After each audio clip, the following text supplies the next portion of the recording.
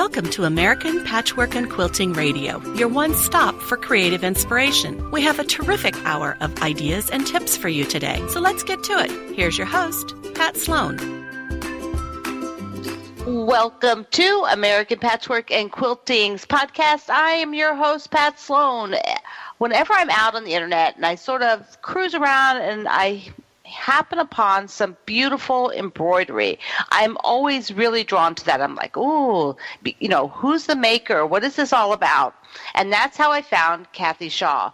I saw some absolutely gorgeous embroidery work and, of course, followed the trail and ended up at Kathy's doorstep. So thanks for being here, Kathy. Well, thank you for having me, Pat.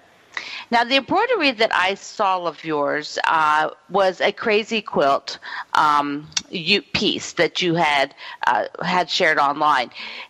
When did you get interested in crazy quilting? Well, I first became interested in traditional quilting, and I have my friend Kelly Pruitt to thank for that. She invited me to attend a quilt class with her in Indianapolis, Indiana, when I lived up there at Kay England's Quilt Shop way back in the late 80s, so you can guess about my age about now, probably. And honestly, I just went along as a favor to her, just so she didn't have to go by herself. But as soon as we opened the door to that shop and I saw all of that gorgeous fabric, those beautiful quilts on the wall and even hanging from the ceiling, the feeling, it was just like coming home. And I was just totally hooked on quilting from that day forward. And then around 2007, another friend invited me to sign up for a Crazy Quilt block swap. And aren't friends wonderful? I know. Mine get me into all kinds of trouble. So, Kathy, did you know at that point what you were getting into when they're like, oh, let's do this swap and this crazy quilting? Did you really understand, like, the level of effort that would be? I hadn't a clue.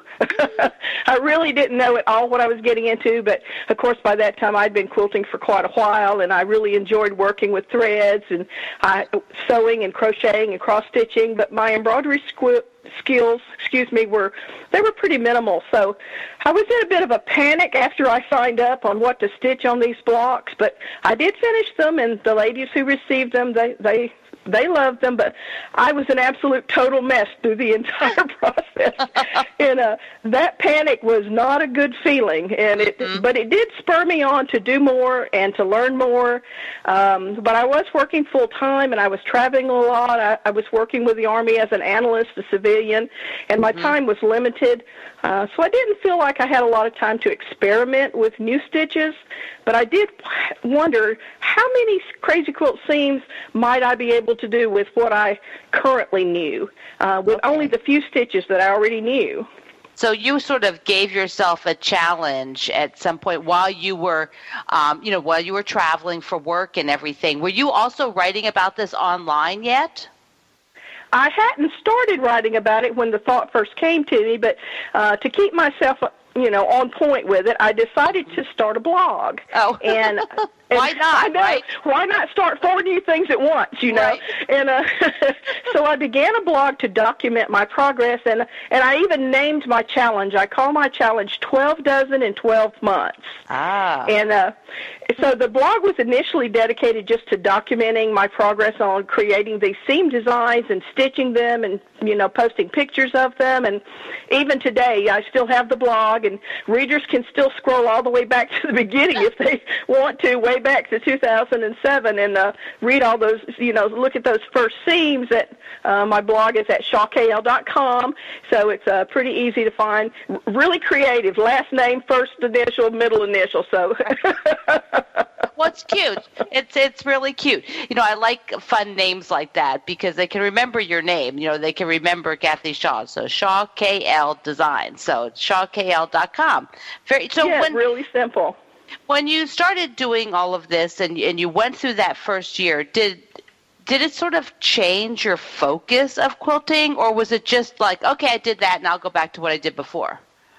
Well, initially I thought, it might be a little diversion, but as that challenge continued, it totally changed my life, not just my quilting life.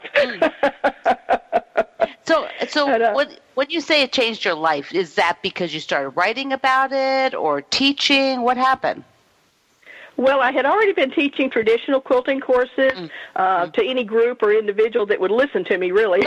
So, I'm sure you know how that is. You've been teaching a long time like I have. So, but as the interest of the blog challenge started picking up and folks following the blog started encouraging me then to share more about how I use templates to mark the seam designs, because since I really wasn't, quote, an embroideress, I catalog myself as a quilter but not really as a stitcher, So they kept encouraging me, and that led me to take all the seams. They were all those 12 dozen and 12-month seams, and put them into a workbook, just a little black and white book that listed all the designs, and it made it available and easy for people to be able to acquire it, And I kept teaching traditional classes and Crazy Quilt classes, and in my blog, I started teaching on the blog itself in basic Crazy Quilt classes and some technique classes. I teach at the local college, so teaching is a big part of my life. Mm-hmm. Now, when you're teaching, are you doing it more locally then, or did now, or were you traveling? The greatest part, I did more traveling in the earlier times, but now I have over hundreds of ladies that sign up on the blog for these classes every year. So every day I'm dedicating probably 2 to 3 hours a day on classes, feedback, and new classes and different things like that. And the ladies seem to have a lot of fun with it, and that has led me to publish more books. So I now have 3 full-color volumes of books on Amazon, and they're all about crazy quilting, although I do teach other things, but they're all about crazy quilting. And the first volume is really a crash course in everything related to crazy quilting. So, if somebody just wanted to know, like me at the very beginning and really had nothing to go by, and it's called Beyond the Basics. And then I came out with another book because everyone kept asking me for more information about silk ribbon embroidery. Yeah. How do you do your flowers? What about the little flowers? What if I want something that's bigger? Can you show me how to do that? So I came out with a second book, and I call it Ribbon Embellishments. And then I decided that all the seams that I had done in the past, since they were all black and white, I decided since I was getting a little better at my design skills on the computer that I needed to come out with something that showed all the different seams, but in a color so you can really appreciate them. So I designed 500 new ones on top of the other 12 dozen in 12 months, and that was my third book. So right now I'm working on a fourth book. It's not a volume book, but it's a book with C&T Publications. I'm super excited about that. This is my first really professional endeavor into creating a book. So I hope that it's going to be out by this autumn. Well, that's we'll be watching for that. Now, I want to get some tips from you before we run out of time. So, when you talk about templates, would you explain what that is for those who never, we have a lot of my audience might not have used that or know what the term means for stitching. Okay, sure. Well, my first templates were made on grid paper, and I simply drew the seam embroidery What design. are they for? What's the They're purpose? They're to guide you so that your stitches are uniformly spaced, they're the same height. It just to keep my work from looking like a chicken walked across it. So the first ones I did were on grid paper, and I simply drew the seam design out, and then I put little dots where the needle would go up or go down through the fabric. And I used a large needle to punch out a hole where each of these dots was located, and that made my template. And I laid it down on my fabric, and I used just a regular little sharp number 2 pencil, and I marked a dot in each of those holes. And then where those dots were on my fabric, that guided my needle to go up or go down to create whatever stitch I was using. So you didn't leave the paper on there. You actually it was truly a template that you would reuse then. Absolutely, and it's just for marking. So you still have to have a little understanding of how to create the embroidery stitch, which requires maybe, if you don't already know that, you would have to go and get some instructions, on how to do that. And that goes back to what the classes are all about, so that you don't have to go through all of that, all of my handouts. The basic class alone, I have 100 pages in handouts. So that's it's really nice to be able to watch somebody or to read or see the diagrams, because that's super helpful for learning embroidery stitches. Do you Kathy, when you're working, a lot of people who are familiar with sort of vintage crazy quilts think of all these different textures, velvets and wools and things, but a lot of quilters just have mostly cotton. So is that okay for the blocks? Oh, I think it's wonderful, and I actually encourage my students to use cotton. I find most people signing up for classes, especially because the classes are free classes, that there are a lot of quilters signing up for them, more so than people who come from the embroidery background. And they like me, they have a lot of tone-on-tone fabrics and solid fabrics and small prints, which are all wonderful to use in crazy quilt blocks. And I like to tell my students that the quilt block itself, when you piece it, it becomes the canvas. And then the embellishments, which are the main focus of any crazy quilt, the embroidery work, the beads, the charms, the silk ribbon work, these are all the things that are going to bring color and life to the quilt. So would you have to back it with anything? If you're doing a small project, you don't need a big, heavy backing. But crazy quilting is created on a foundation fabric because it does need some stability. We usually begin with a piece of muslin or a scrap piece of, plain, cream or cotton, cream or white cotton, and on top of that we piece the block.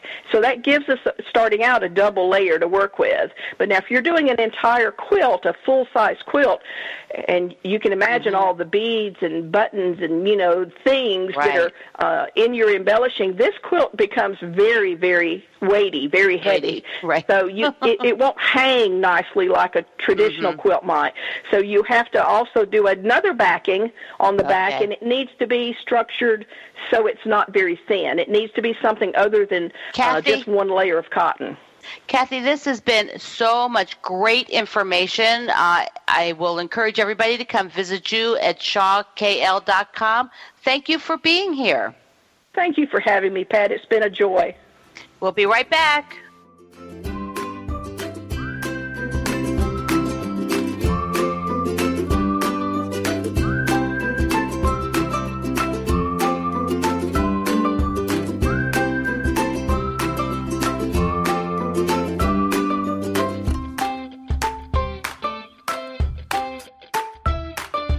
Join the 1 Million Pillowcase Challenge in March for the ultimate pillowcase competition.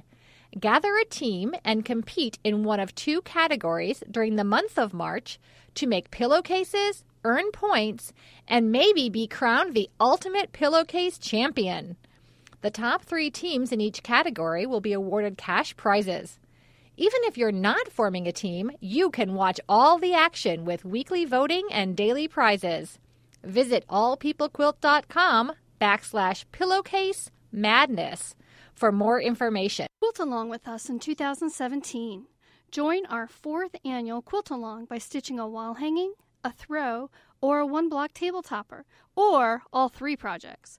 Visit allpeoplequilt.com/quiltalong for a list of participating bloggers and designers and to see photos of what staff members and other readers are sewing. Share your photos on social media by using the hashtag APQQuiltalong to join the fun.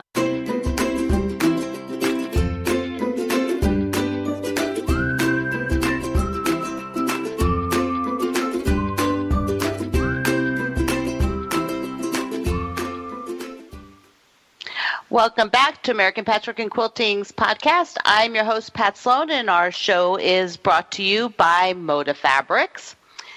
So this is like another segment on hand stitching, which I find really exciting because it's a totally, totally different concept that Heidi Parks does than Kathy Shaw. So we get to explore another way of stitching things together, and Heidi's tagline for her website is Artist Quilts Mending. And you're going to find out mending is not what you think it is. So Heidi, I'm so excited to have you here. Thank you. Thank you, Pat. I'm excited to be here. Tell me a little bit about your sewing, backstory. How did you get into working with fiber? So I come from a family with a lot of sewers in it. My grandmother organized a collaborative quilt for me before I was born. Everyone in my family made a square. Oh, my. And yeah, it was beautiful. It was a very inspiring quilt, and it was so fun growing up to slowly learn how to read and be able to know which ant made which square and all of that information. And my mom would always sew Halloween costumes for me, and there was a sewing machine and a needle and thread always within access. So I definitely come from a family that did a lot of that. And then when I was in college, in art school, I was mainly thought of myself as a ceramic artist. That was my interest. And in a way, I kind of thought sewing was so easy and so accessible that I'll take a class where I have access to the kiln and all these fancy materials and these difficult things. And it really took me till my junior year to realize that no, in fact, my heart was in textiles, and that's why I had been pressing lace into clay for years. And why Who knew? I took a metalworking class. Yeah, I took a metalworking class, and that's when I made my first quilt. So, of course. Yeah, of course. That's what everyone does in a metalworking class. Right. So that's where I really found my voice and started to identify as a fiber artist. Oh, that is so interesting. It's sort of like your brain finally went like, hello, you know, this is... Yeah. Come on over. Yeah. And all my professors, too. I was at the School of the Art Institute of Chicago, and one of their strengths is suggesting that students try things in other departments and get out of whatever rut they're in. And so, I was crocheting around my drawings in my drawing class, a little lace around the edge, and they said, maybe, Heidi, a good idea would be a fiber art class. Oh, that's, I think back in college I embroidered during like statistics and stuff. I did embroidery to concentrate. We always had something. So when, tell me a little bit about how this mending part of your, of what you do, because it's part of your business, but it's part of what you do personal. It's part of how you incorporate your work. Tell me a little bit about that. So I've been mending probably since I was in junior high. Since I began to wear my clothes out faster than I grew out of them is when I began to mend. And it's just, for me, it was always a real struggle going shopping and finding clothes that fit and that were comfortable. Since then, I've found out that I really identify with this book called The Highly Sensitive Person by Elaine Aron. And it was liberating to realize from reading that book that maybe I have a more sensitive nervous system than the average person, and I actually feel my clothes potentially more than other people feel them, and so that's why I'm always so irritated by my clothes in ways that other people aren't. And so it was the case that it was just easier to mend things than to go shopping and try to find something new. And some of my early attempts at mending, it was a way for me to make the garments so uncomfortable that then it was easier to go shopping instead of mending. But over time, I really developed some things that were useful. And so especially I remember, again, when I was in college, I had a pair of jeans that were thinning on the thighs, and I would just sew back and forth with my sewing machine to fill in, trying to replace the thread that was, in the lint every time I washed the jeans. And, it's, for me, it started out as something that I was kind of embarrassed about, that I just couldn't go shopping or wear new clothes or try the newest styles. And because of the slow fashion movement and the many artists who are doing things with the visible mending hashtag and, certainly Tom of Holland and Katrina Rodebrow, they're very inspiring, and being able to see the effects of fast fashion helped give me some pride in this thing that I was doing anyways. And I realized that it was special. So now same as with my quilting, I've really transitioned to enjoying mending by hand and quilting by hand more than with a machine. But it's something that I enjoy, and that now I'm really excited to have be a visible part of the clothing where people can really see that it's mended, and I'm not embarrassed about that anymore. I think it's a great conversation starter, and it's a way into a really good, meaty conversation. It's not small talk, you know? It's an exciting thing when somebody asks me about my mended knee patch or and you have pictures. And you have pictures on your site. It's HeidiParks.com, which is an E in Parks. And so, like on your gallery and on your mending page, you can come and see. So there's sort of like what quilters would call big stitch quilting. You know, where you're adding all this texture, and a lot of your quilts that you're doing, you know, because I was like following your Instagram. And so that's why I was like, oh, I really love this stuff. You're doing a lot of this sort of stitching to create like the texture and the lines of the pieces. Are these the works then that you submit to galleries and shows? Where does your work go? Yeah, so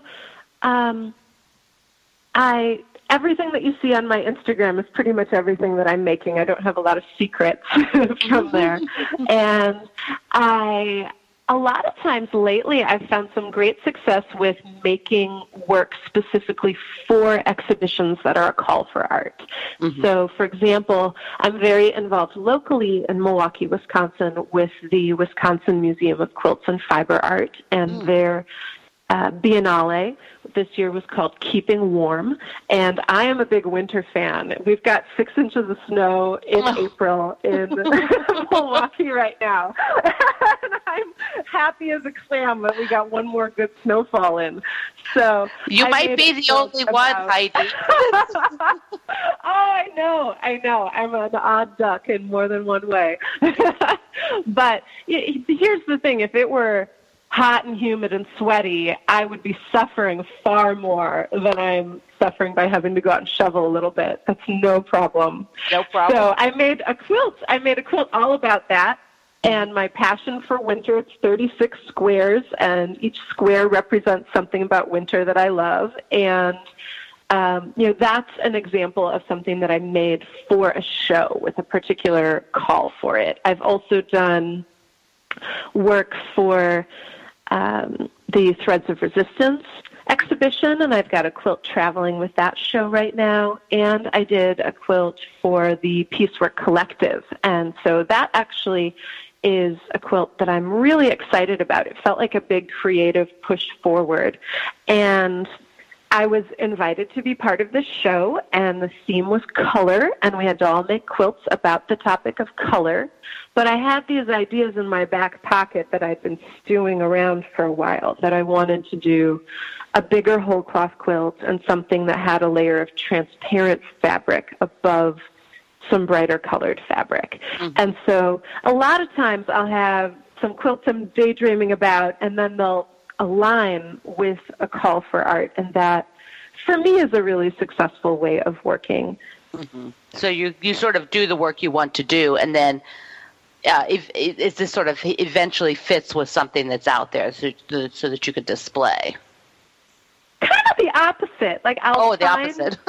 Sorry. I'll find a call that's exciting. Oh, I see. Okay. I have all these ideas that I think, that idea that's in the back of my head will match with this call for art. Okay. But okay, I make the quilt because of the call for art. Because quilting is slow, especially hand quilting is slow, and I got to really pick and choose every year which quilts I get to give birth to. Yes. And we have about a minute and a half. Are you using your sewing machine at all right now, or are you doing exclusively hand work? So I'm doing exclusively handwork right now. I had 2 sewing machines, and they both broke. And then I do have a loaner machine from a friend of mine that she was going to give to Goodwill. So I own one, but I'm doing just handwork. And I have a show opening this Friday at a gallery here in Milwaukee called VAR Gallery. And I made 6-inch by 6-inch frames and wrapped quilts around those frames. And they're all entirely done by hand, no machine work at all.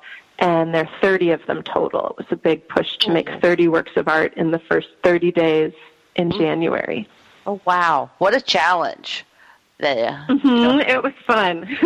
Oh, goodness. So, quick question. And I was sad when it was February. Oh, yeah, because you probably got in a roll. When the challenge ended. Right. Yeah. So, real quick, did you sketch those before you started? No, I am very much an improvisational quilter. I identify as improv, hand quilting are my two passions.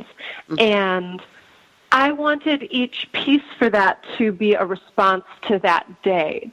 So the first day, my family and I, we always go to watch the polar bears jump into Lake Michigan on the 1st. I'm not a jumper, mind you. I don't jump in you just go watch. Water. But I find it fascinating to watch. And so then the first quilt is that landscape. It's the white snow on the ground and then the water and the blue sky. And each Heidi, piece in that series responds that way.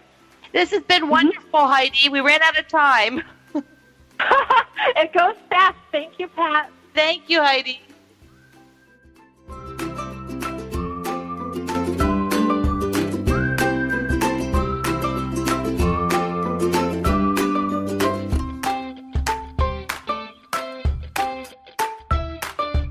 This quilting tip brought to you by Moda Fabrics. Visit modafabrics.com or your local quilt shop to see the latest fabric collections. To avoid mixing up various size strips once cut, you can write the measurements on the strip selvages. Get 2 full years of American Patchwork and Quilting delivered right to your door for the price of 1. That's a full year free. Every issue is packed with never-before-seen projects from top designers, detailed photography, complete materials lists, and easy-to-use pull-out patterns and quilting diagrams. Subscribe today at allpeoplequilt.com.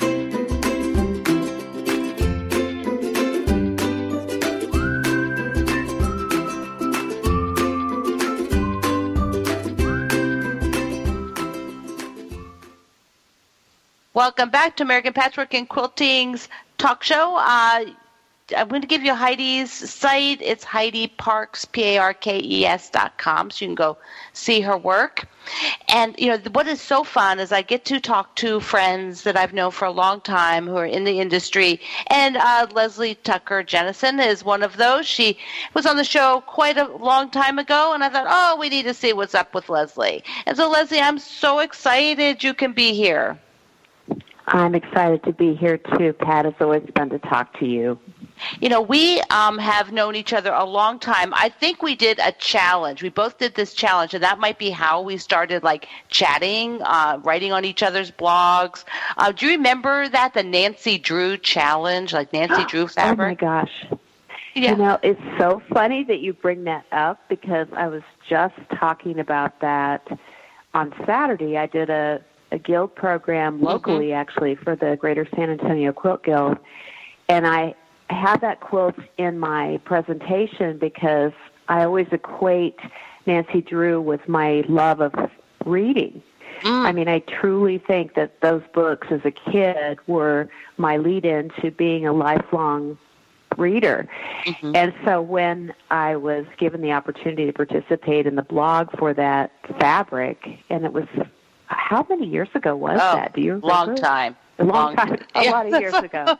Yeah. But I jumped at the chance because I thought, oh, gosh, this is perfect for me. I just love it. It's just sort of like a way to have a little bit of that. And now what's funny is I've got this quilt made from that fabric, and my second daughter and I have a ritual whenever she's in town for a couple of days. We love to watch at least one episode of the old series Murder, She Wrote with Angela Lansbury. Yes. And she insists on always having that quilt when she's watching. So, yes, that's been a day or two ago for sure. Oh, that's the way. Now I have to go find mine. I don't know where it is. I'm like, where is that quilt that I did? I'll find it. Well, I'll go find it. Yeah, it is funny though how quilts seem to disappear into the Borg. I was looking for a different quilt the other day to take to that same guild meeting. Do you think I could find it? I'm thinking, where in the world is it? But you and I probably both have a few quilts. Yes, just a couple. It's understandable that occasionally they do get buried in the strata of things. So we decided we'd talk about two things during this, Leslie. One was I wanted to let everybody know that you have taken your wonderful artwork and put it onto fabric that we can buy with RJR. And this, you have your second or third line coming out? I have 2 in the can, as they say, and the third one is going to be coming out at Fall Quilt Market in Houston. I just got the digital strike-offs for that, and I'm very excited about it. So, has this been fun for you to take your art and see it just expand out on massive amounts of yardage? It is so darn much fun. It's just crazy. And, I don't know how many people come at it like this, but I consider myself sort of an accidental fabric designer because, as you said, I've been doing this surface design work where I dye my own fabric, print my own fabric with personal imagery, and I've been using that fabric for many years prior to becoming a, quote, fabric designer, and I use that in my own work. And so I really hadn't aspired to being a fabric designer. It sort of found me. The artistic director of RJR approached me a few years ago and said, hey, we've looked at your work. We like your work. We're sort of interested in talking to you about whether you'd like to design some fabric for us. And I literally said to her, really? Really? Are you sure? I mean, I know I like making it for my own work, but are you sure that's going to translate into something that, could be printed commercially? And she goes, well, yeah, we think so. Yeah. So it's been fun, and it's also, I think for me, the big paycheck really is that it's so exciting. This is a fabric designer. It's so fun to see what people do with your fabric, and they use it in ways you could never have imagined. And that's just super exciting for me. Yeah, I love that part too. It's even though I design lots of things, people have ways and they use it that it's that's so cute, and I would have never done that. It is the best part. I love your colors. Then how everything feels very layered in each piece, which is very cute. Yeah. Thank you. Well, I've had some amazing mentors along the way of learning how to use imagery and manipulate it and change the scale and add layers and add depth. So I'm very fortunate in that way. I've had some excellent people who have shared their knowledge with me. And, the fabric is so personal. You're really sharing a bit of your own story, I think, and I'm sure it's the same way for you. When I'm coming up with these, I'm thinking about certain things as I'm designing a line of fabric, and I don't know, I want to believe that people respond to that even if they don't know the specifics of the story, and I think that's what's fun about it. Yeah, I think it keeps everything having your touch and your hand and your personality on it because of how each of us approaches what we're doing. So they can look at it. Yeah. I think people can kind of respond to that, even if they don't quite know the whole detail of the story behind it. And I think that's probably true of every designer, and I would say that's true regardless of how they work. In my case, I tend to, some of mine begin their life as a drawing, and then that gets translated into what I call thermofax screen, which is a way of getting imagery onto cloth, similar to a silk screen. But I think everybody has, whether they're working directly on the cloth or whether they're working on their computer to figure out the pattern and the design of it, that's what's interesting and fascinating about a story. And I think each line that we make as designers has a story. So It does. It does. It's deep down in there. Or sometimes it's right on top, Sometimes it's really obvious what the story is. Right. So, as in Nancy Drew, for example. Right, like Nancy Drew, right. It's a very obvious story. So we also talked, Leslie, about staying healthy when we quilt, that it's really... all of us sort of have in the back of our mind, we're going to be able to quilt forever, and we want to quilt forever, but we also sort of need to address that foreverness by doing some things as we move along. And you had some good ideas. Maybe you could start out. Just what is one of the things that you've either changed yourself or you've seen people change to be able to keep healthy and quilt longer? Well, I'm probably the poster child for not doing things along the way that maybe I should have been doing, and so now I am paying the piper a little bit. I've been at this sort of work for quite a long time. I started seriously making work. Well, I started as a quilt maker in the late 70s, early 80s, but I was working as an RN, and I wasn't making quilts as intensively, perhaps, at that point as I am now.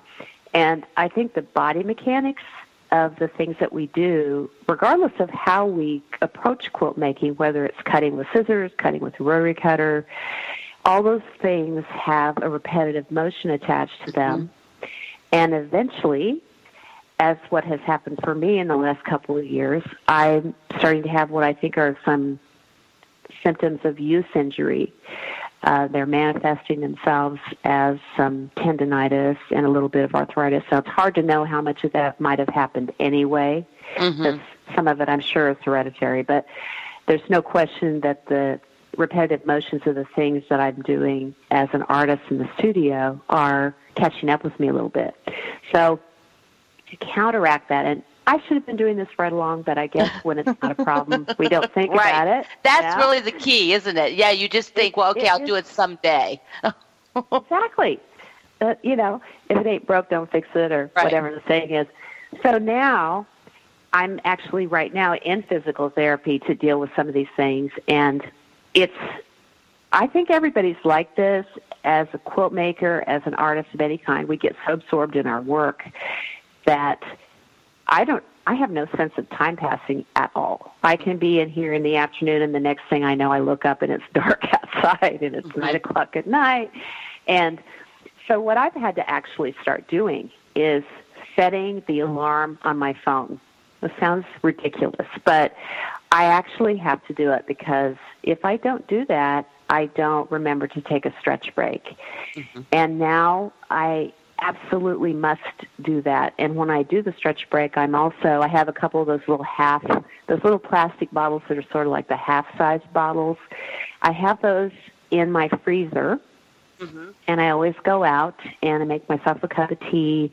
I get one of those bottles out of the freezer, and I sit down with my cup of tea, and I roll that up and down my arms and hold it in my hands.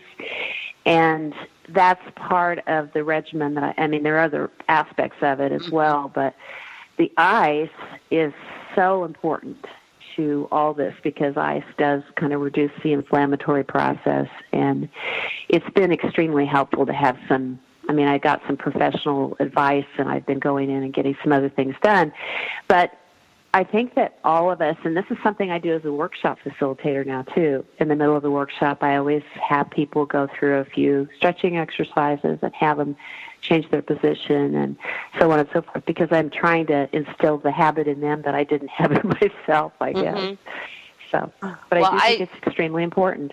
Yeah, getting up and moving is, I have the little thing that tells me like every hour if I haven't done like so many steps. It sort of nags me 10 minutes before the hour, and it's good. Yeah, the Fitbit thing, and so on 10 minutes before the hour, it tells me how many I have to get 250. So at least I should be trying to get 250, and it's surprising how long I could just like in a nanosecond. I've been sitting here an hour, and I didn't even realize it and haven't moved. Exactly.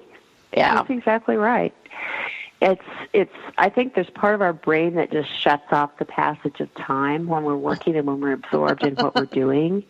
At least that's how it's like a black hole for me. I love it, and I could just sit here and or move around in my studio and be completely disengaged from the rest of the world. I guess some people call that flow, and it's wonderful. Most of it, 99% of that is a wonderful, fabulous thing, but the part that's sort of not taking care of the physical aspect of it is maybe not as well engaged in my head as it should be. So that little alarm you have is a good idea.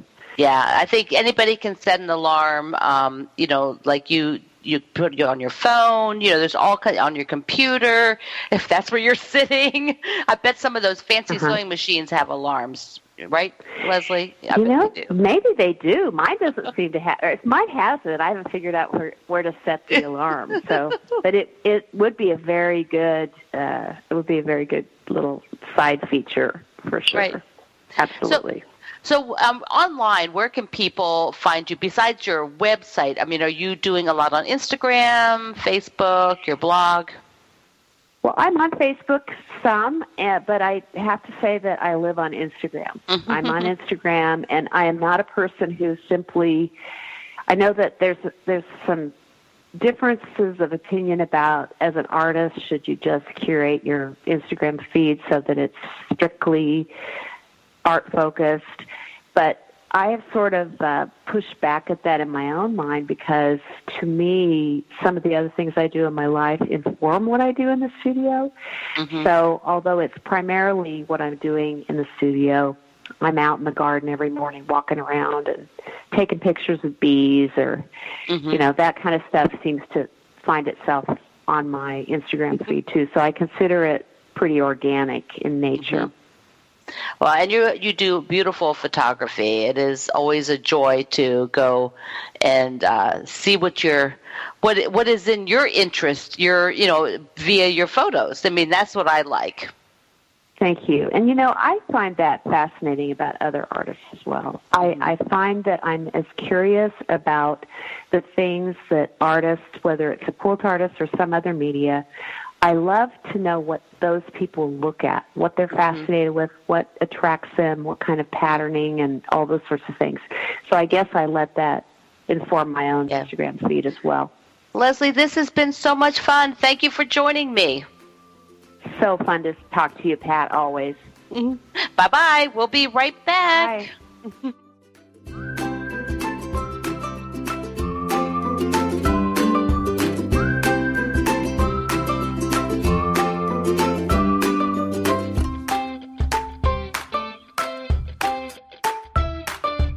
Join American Patchwork and Quilting on Facebook for daily quilting inspiration, tips, giveaways, and more. Find us at facebook.com/APQ Magazine. This quilting tip brought to you by Moda Fabrics. Visit modafabrics.com or your local quilt shop to see the latest fabric collections.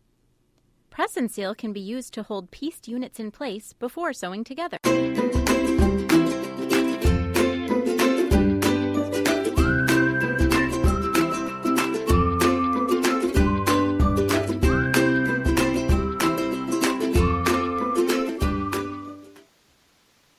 Welcome back to American Patchwork and Quilting's podcast. I'm your host, Pat Sloan, and we are going to talk about Moda Fabric now. Yay! And we're going to talk about scrap quilts. Yay! With the wonderful and talented Lisa Alexander.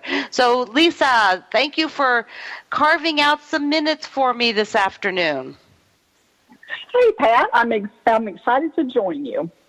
When I wrote to you and I was like, I want to talk about this new pre-cut that you have, and I want to talk about your book that we just did the book tour for. So, let's talk about the new pre-cut first. Would that be okay? Oh, fantastic! Yes. Yeah. So it's there are new color cuts. Yeah, the color cuts because they look so fun. Yeah, we we just introduced some. In fact, they're shipping in May, so pretty soon. Mm-hmm. But a little game that we always play around the office is whenever we get a whole new collection, we'll open up a bunch of charm packs, mm-hmm. and everyone kind of just sorts them around like they're a deck of cards and starts playing with them. And it actually turned into like color lessons mm-hmm. that was fun to kind of watch, everybody play with, and mm-hmm. which fabrics they would put together if they literally had their own huge stash of fabric or owned their own quilt store. Mm-hmm. But they didn't really start out to be a collection all on their own. They started out to be an add-on collection. Mm-hmm. So say you were buying a collection from, say, Cori Yoder, mm-hmm. and she just had, I think Pepper and Flax is hers, but you wanted to add more yellows. Right. So you could go and pull a color cut of yellows, and it'd just be an add-on. Mm-hmm. So then as we're playing with it, we also, we haven't done this particular pre-cut very often, but it's called a dessert roll. Okay. And it's a 5-inch strip by 45 inches. And we've done it, from time to time if mm-hmm. the designer has a pattern that they want to feature with it. But it's 5 inches, so it could literally be cut into the size of a jelly roll with 2.5-inch strips, or it could be combined and cut as 5-inch squares for charm packs. So it was truly just like you wanted to double the size of a jelly roll, et cetera. Mm-hmm. So we offer. I was going to say, when you're working, like you're the director of marketing at Moda, and so when you say like the people were playing with these, is this like your staff, or did you go out to like the warehouse and gather some folks out there and said, hey, we want to see what you pick? I mean, how is it just something that you've kept going across the whole company? Who's sort of like played with the fabric?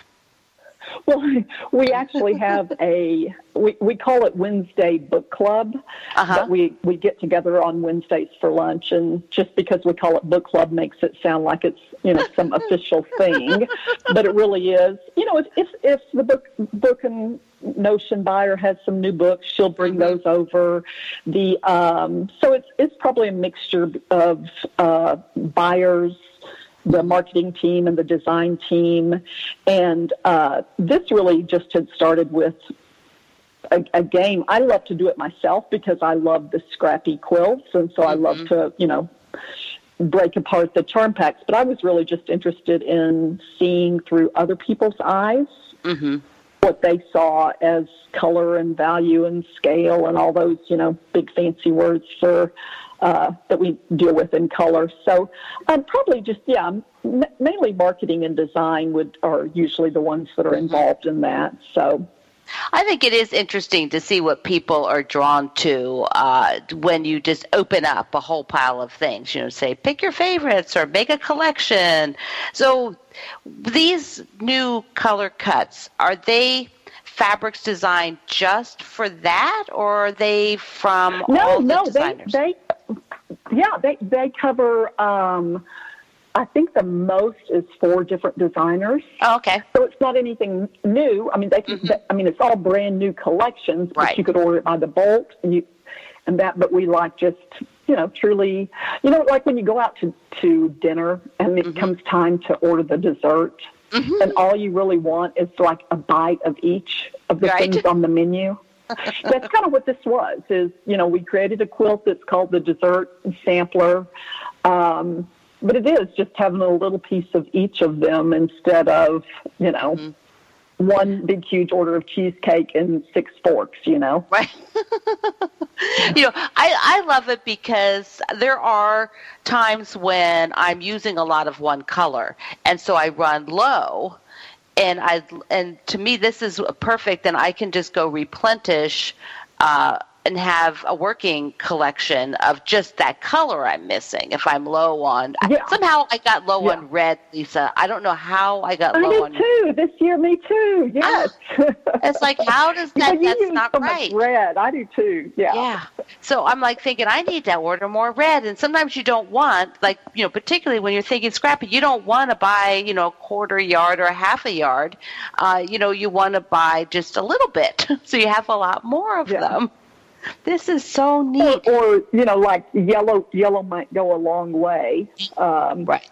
So you don't need a lot of it. So, experiment with maybe a color that you're not necessarily used to buying, and then magically you fall in love with that. So purple's my one that I don't have a lot of, and there's so many. Yeah, I don't either. Yeah, there's that. And that's my grandson's. Oh, my grandson's favorite color is purple now. So.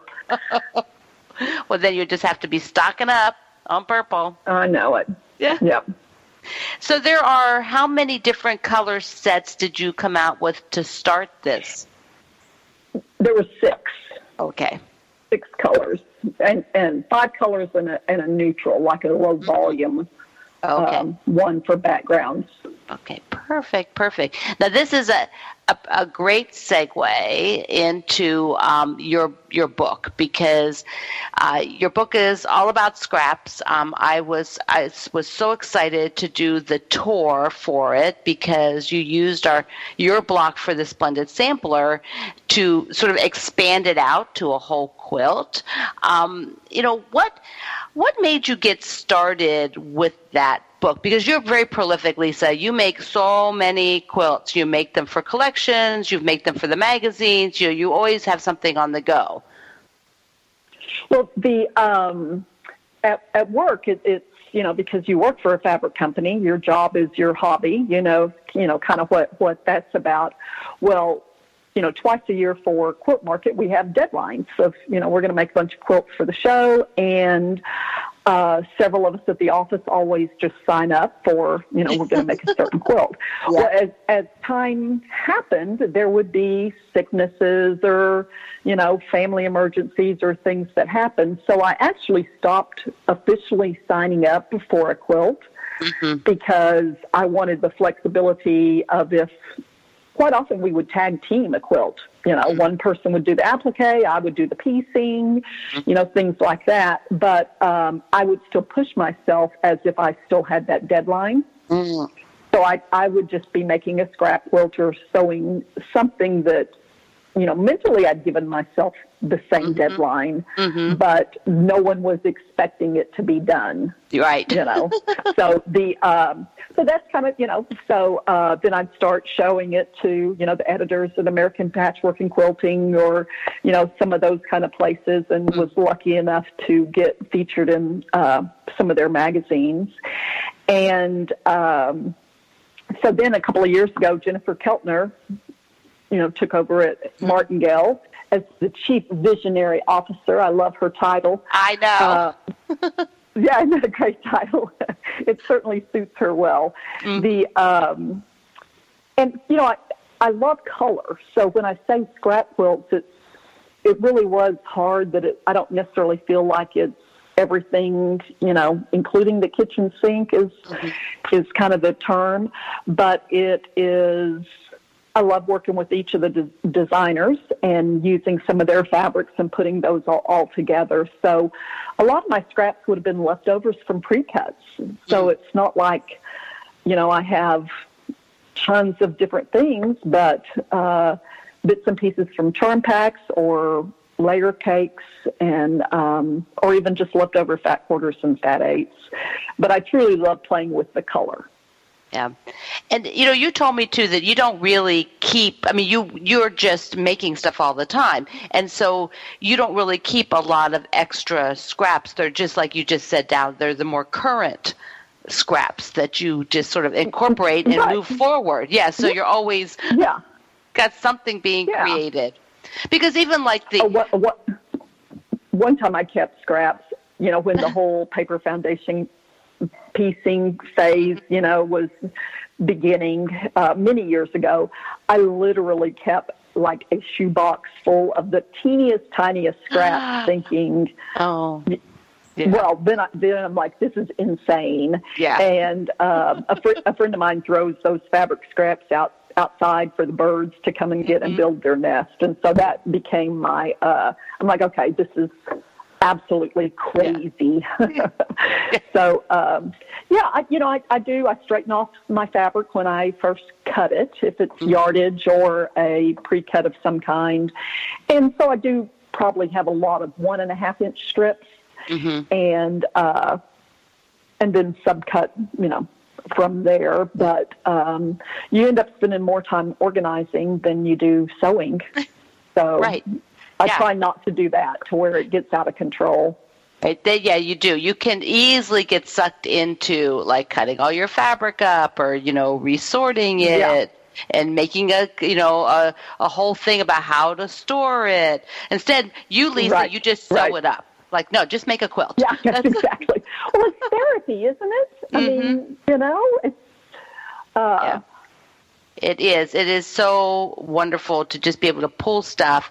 And that's what I like about your book is because everything in there is you can just look at it and go, okay, I really like that. Now let me just pull this collection or pull this group of colors and then just go because they're not complex. They're just full of life. There's so much gorgeousness.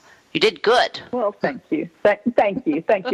I appreciate it. So I learned a lot through the whole entire process. And even just like the Splendid Sampler, just that one little 6-inch block, that I think mine was named Starting Point, right? On Splendid Sampler 1. Yeah. And from that one 6-inch block, it just kept on growing and growing and growing. And that's how I think pretty much all of our quilting lives have, started with something small and to continue to grow and grow. And so I enjoy being a part of that whole process too. So yeah, so many in the whole community then, like when we did the tour for your book, it's like you just see what everybody else is inspired and how they like to make things. And then you do a lot on Instagram so you can see what people have made. That must be so satisfying. Yeah, it really is, and especially because I've always kind of prided myself on working behind the scenes, and so to really put myself out there was a whole other kind of different experience, and to have so many friends that helped me spread the word, and plus it's just fun to say the title of the book, Scrap. Oh, Scrap. It is awesome. And my biggest nightmare was that the publishers didn't say, when they got all my quilts and everything, oh, crap, this is, what are we going to do with this? Oh, Lisa, this has been so much fun. Thank you for Thank you. This is American Patchwork and Quilting's podcast. I'm Pat Sloan, and we'll be back with another new show, all sponsored by Moda Fabrics. Join me online at Quilt Along with Pat Sloan on Facebook, and I will chat with you there anytime.